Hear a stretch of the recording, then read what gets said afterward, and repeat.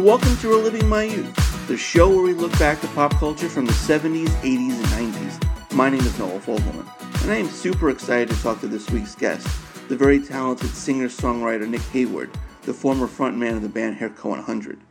Nick just released an album, his first in almost 18 years, called Woodland Echoes. It's getting rave reviews, it's a fantastic album. I talked to Nick about the inspiration for the album and its album cover, the differences of working on your own label as opposed to a major label, and of course we talk a bit about Hairco 100, his time in the band, just how difficult it is to reunite all 6 original members, and we have some fun talking about the band's old videos, Love Plus One, Fantastic Day, favorite shirts, and just how silly they were. Nick is a fantastic guy, he's super sweet, and for those who want to get reacquainted with Nick and the band, here's Love Plus One.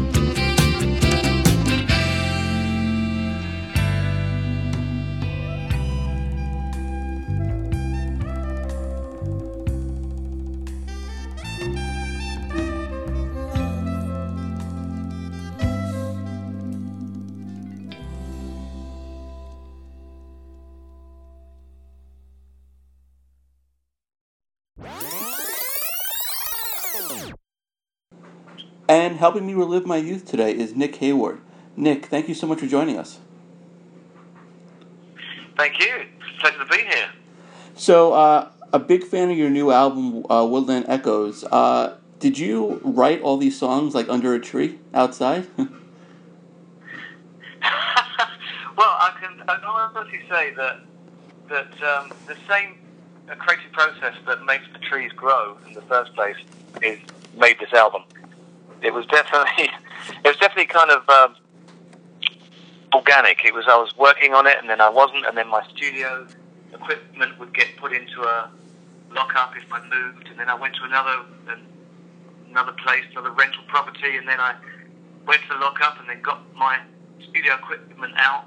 So most of it was made in a spare room somewhere, like the song "Beautiful Morning" was made in a really lovely cottage, really sweet, tiny, like everything in the UK, but in the middle of the countryside. Hence why I stuck the phone on the windowsill and recorded the early morning bird song.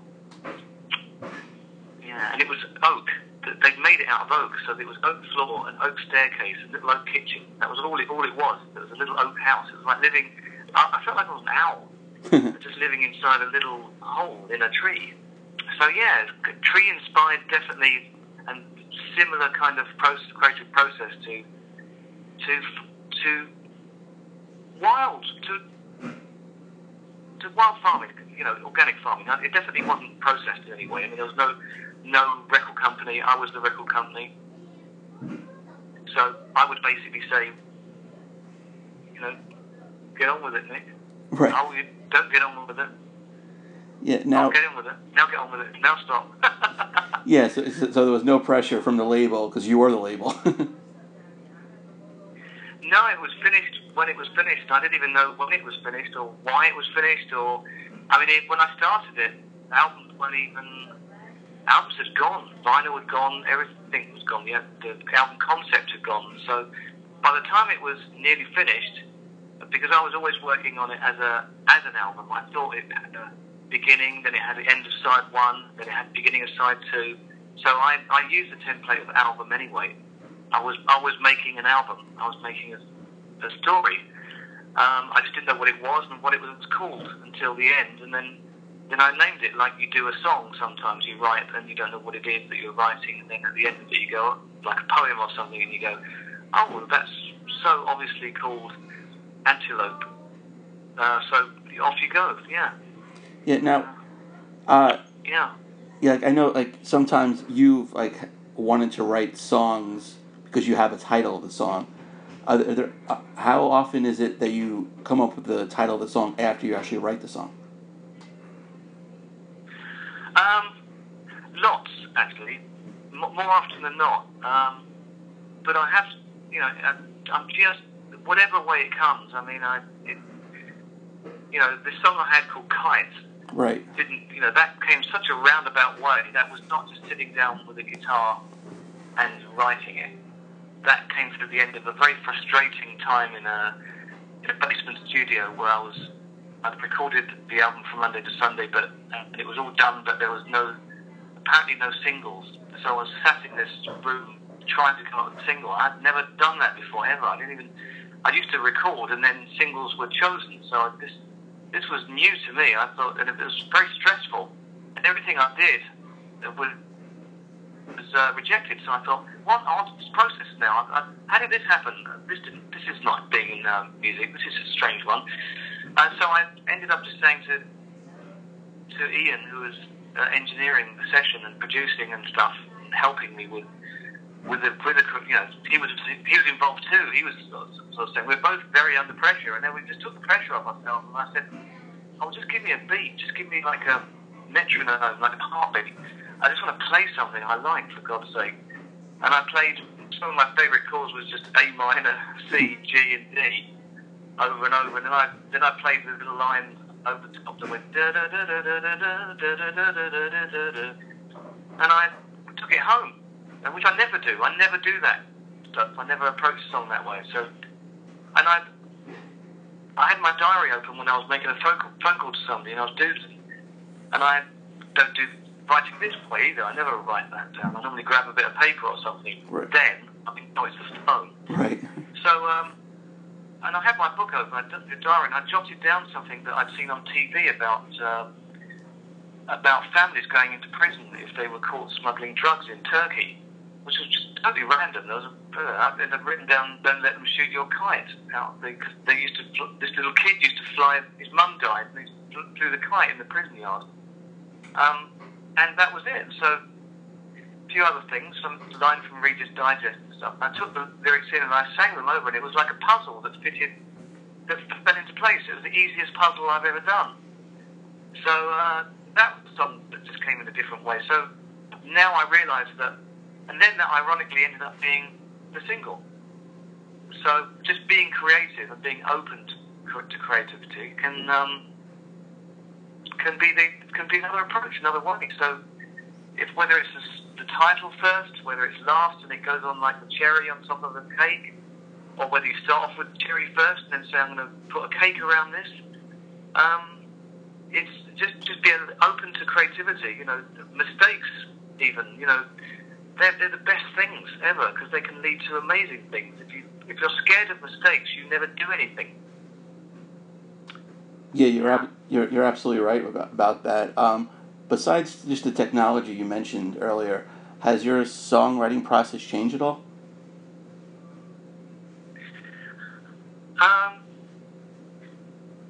Well, but it's yeah. I did have a period when I was improvising a lot, and I think that was when probably about 2003. My son set me up with a laptop and a Rode mic and some nice speakers, and all I knew how to do was press record. I was not technically minded.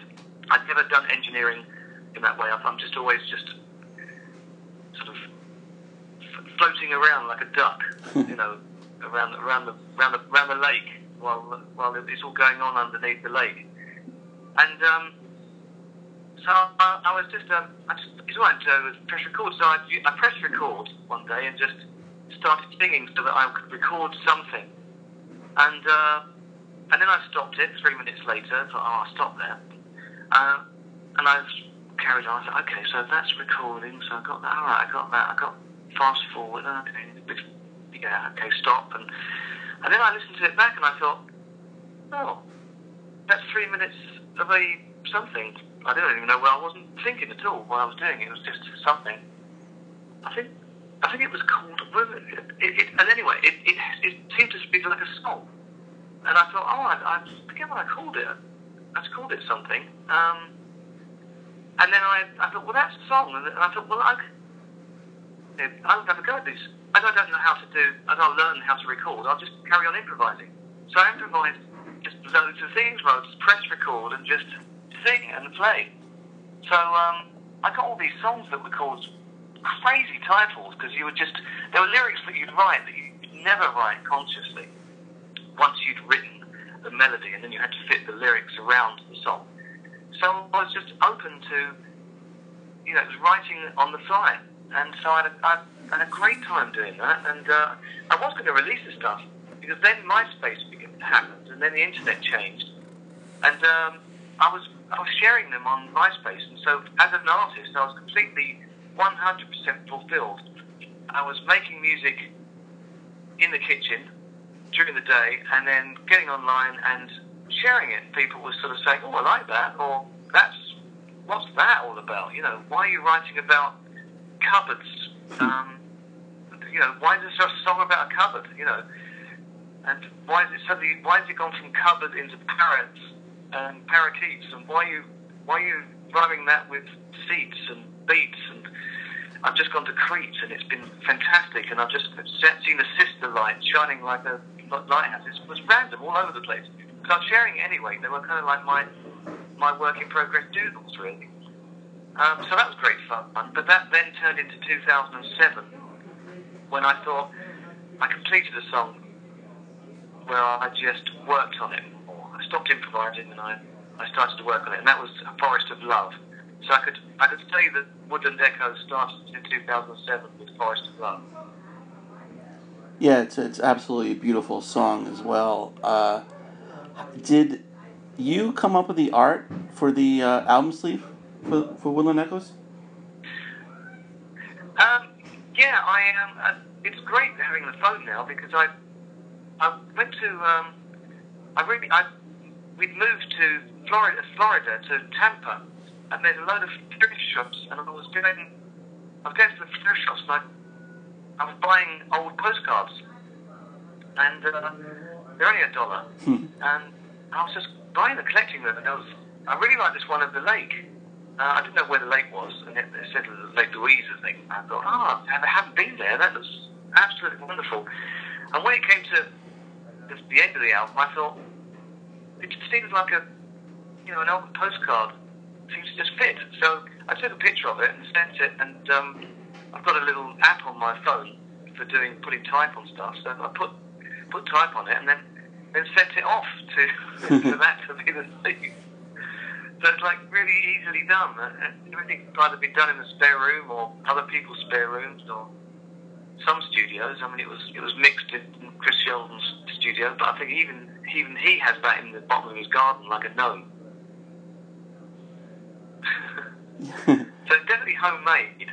Right. The whole thing, and local, community based. It's from a local thrift shop, Sleeve. I mean, I could have had my picture on it. There was quite a bit of pressure from once I began to talk to record company people, as in not record company, record business people, as in promotions, would say, we'd really like your photo on the sleeve, and I thought, well, that's the great thing about having your own label. You can have whatever you want on the sleeve, even if it's to your own detriment commercially. Yeah, exactly. And I'm sure most artists would have chose to put their picture on, but just that shot it's perfect with the theme of the album. Oh, that's good. That's good, because I didn't know whether I was being self-sabotaging my career there. Well, when you've got somebody from the music world, you think, well, these guys know what they're doing. But I fought for that $1 postcard. Yeah, it was worth every penny, right? Now, yeah, well, hopefully. Well, that's what the artist does. I mean, the inner artist inside is definitely. I mean, the inner artist shouldn't really be the inner promotions person, but that's what you're either a real artist or not, Yeah, absolutely. I'm not a promotions person. Now let's take it back a few years. How did Haircut 100 form? God, it's quite a long story, really. But the nucleus of the band was myself, Graham Jones, and Les Neames, and we were mates, and we lived together too. We were really good friends, and we lived above a flower shop in Gloucester Road up in London, and I just thought, we didn't have a drummer at that stage, but I walked into the NME and somehow secured an interview. And it was from that interview that everything started to take off really quickly. And so from that interview to being on Top of the Pops, it was really quick. But we had the name for about a month, because we used to have a name all the time, a name a week. But Haircut 100 stuck because the reaction from our friends was why, and that was the same kind of. I really liked that reaction, because that was the same reaction I felt when I first heard XTC and Talking Heads and all the music I liked. Like when I first heard Damn That Television, What a Bad Picture, Don't Get Upset, It's Not a Major Disaster, when David Byrne sang that on 77, I just thought, why that lyric? Why? That's amazing. That that's amazing. And when I first saw XTC and they were doing stuff, and you just thought, why do they do that? And it's so unexpected, surprising, and intriguing, and mesmerizing, and it was surreal. It was a surreal time. I liked my basic pop too. I got into the undertones, and I squeezed, singing about things, kitchen sink dramas, and right. Things that you lived with, like through parks and chip shops and caravans and things. So it was all just a beautiful period. So we were forming around that landscape. And then by 1981, there was a little Brit-funk wave that just suited us, because we were in rehearsal studios funking, funking away, which was my idea of Talking Heads turned into funk, because Les was more into funk, like Shalimar and things, right. And I was more into David Byrne, and Frank was still into the Clash, so he was just sort of like following it anyway, reluctantly, but sort of it worked. It worked, and then when Blair joined, the best drummer in the world, we just suddenly became quite a band, because he just made it go, whoop, and then Mark on percussion, and then Phil on sax. We suddenly became this mixture of lots of different styles, lots of different influences. But we rode in the crest of the wave, on the cultural wave of Brit Funk in 1982. Right. Do you remember? 81, 82. Yeah. Do you remember where you were when you first heard one of your songs on the radio?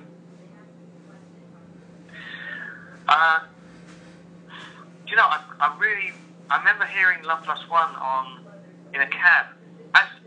No, it wasn't a cab. It was a kind of. It wasn't a limousine. It was a very posh car, quite flash, that picked us up to go to New York, and it was the first time we'd all been there, and so Les was particularly happy because Kojak and Hill Street Blues and everything, Taxi and everything he'd been brought up on was suddenly coming alive in front of his eyes. Right. It was like a thrill, squealing like a piggy, and Love Plus One came on the radio, and it just we were astounded because it sounded better than it did in England, and we couldn't work it out. We just kept trying to switch the radio on ever since to hear that, because it just sounded bigger. And I don't know, we just thought, wow, everything's bigger here. Everything's bigger and better. It's amazing. It's I don't know what compressors they were using, but it just sounded enormous. Right. And because up until then, I thought the record was like a piddly thing. It was a bit twee and a bit. I thought it needed some soil underneath it, to make it grow big and strong, or a grow bag or something like that. Some manure. But suddenly we landed in America, and it just sounded so big and strong and powerful. And so we're all like chuffed, and we thought when we played live that day, we thought we've got to give it the same kind of feel that it's got. We've got to give it the American feel. So we actually learned to play really well when we got to America, because you have to raise your game, because there's some amazing musicians there, and even though everybody was anti-musician at the time and sort of poking fingers at synthesizers and things and looking down a lot, we still felt like we've really got to up our ante. So it was an inspiration, still an inspiration. Every time you go to America, it's just, you kind of wear an imaginary Stetson. Right. My testicles grow as soon as I land. Yeah. Turn into a watermelon. Right. Yeah, I was 7 years old when I first heard you guys, Love Plus One, and I just remember, like, even because my mom had it on the radio, it was such a happy song, and it resonated in me then, and it still does now after all these years. Yeah, it's captured happiness, isn't it? I mean, it's really optimistic. Yeah. Yeah. Now, did you enjoy making like the videos with the band? Because some of them are pretty funny. Well, we had no idea why they were like that. I still don't know who came up with the idea of why it was filmed in a jungle. Right. No idea. What on earth has that got to do with the song? Yeah. But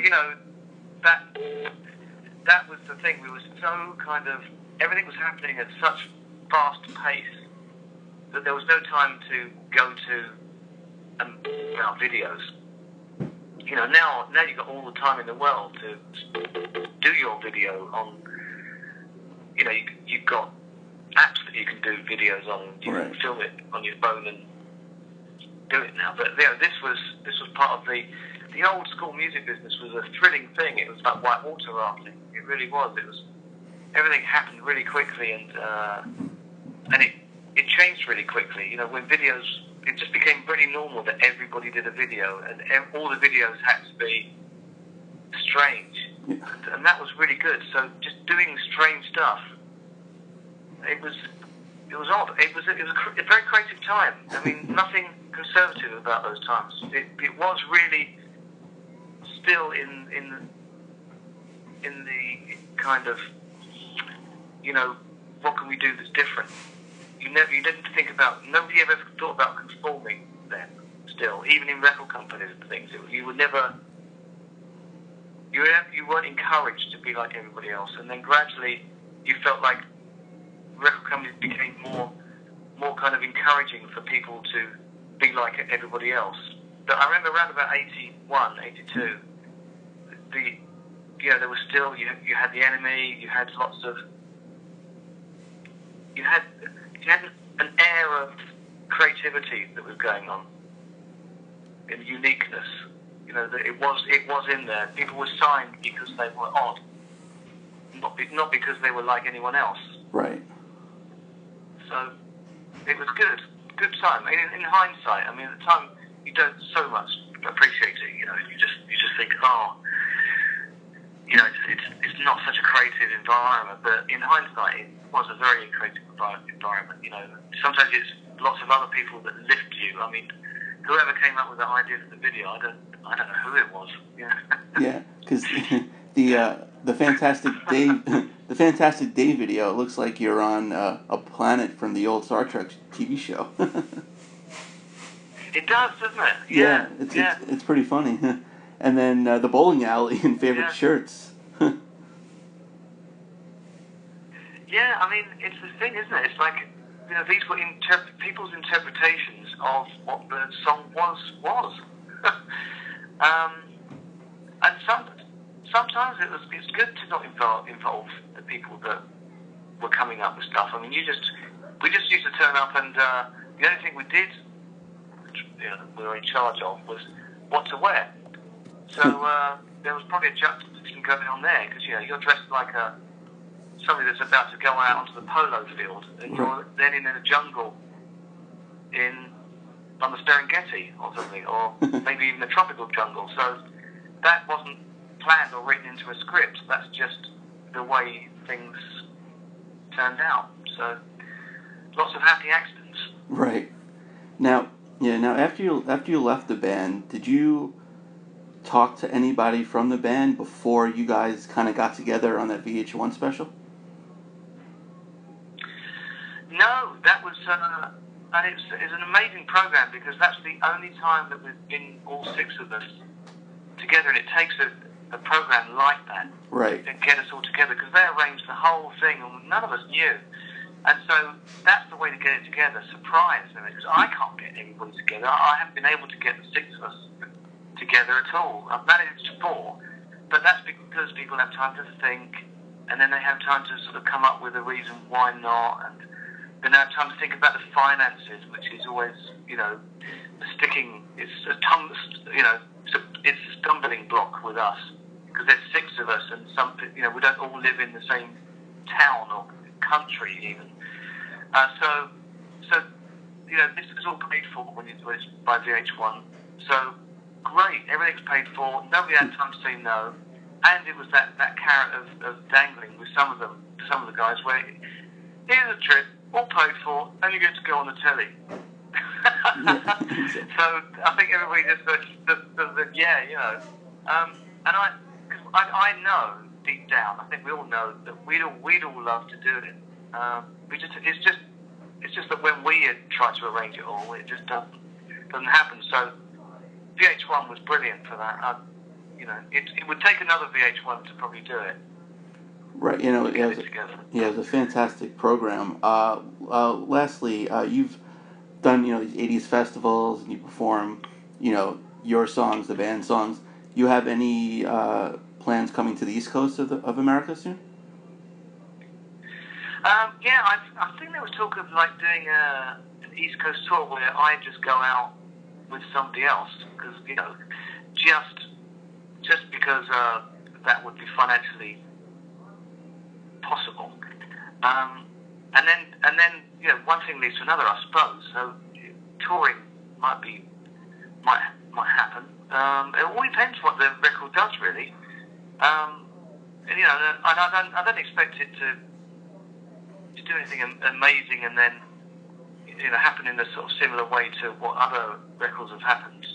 I just do it and see what happens. But I'm not going to do another one. So if I do more of these things, then there's even more reason to go and play, and maybe I'll be able to afford a band to go round, and I'll be touring and be doing that again. But after a very long gap, you don't expect to go steaming in anywhere, really. Just see what happens. Every time I was sitting in that spare room, just thinking, Bohemian Rhapsody wasn't made in the spare room. You just thought, what, Nick? The sort of artist just said, well, this is all you got, mate. Just get on with it. One thing leads to another. One thing leads to another. Do this, and you never know. Brian May might even hear it.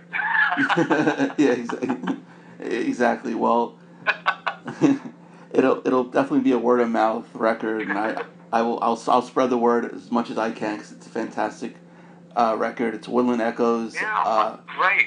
Yeah, Nick, thank you so much for joining me. I really appreciate it, and best of luck. Oh, thank you, Noel. It was lovely to speak to you. And a special thanks to Nick Hayward for joining us today. Be sure to pick up Woodland Echoes. Like I said before, it's getting rave reviews and it's a fantastic album. You can follow Nick on Twitter at Nick Hayward. You can also go to his website, nickhayward.com. You can follow me on Twitter if you like. It's at @TheFirstNoel19. You can like the page We're Living My Youth on Facebook. On iTunes, you can rate and review this show and past episodes. We've had some amazing guests. Special thanks to everyone listening. I can't do it without you guys. And be on the lookout for the next episode of Reliving My Youth real soon.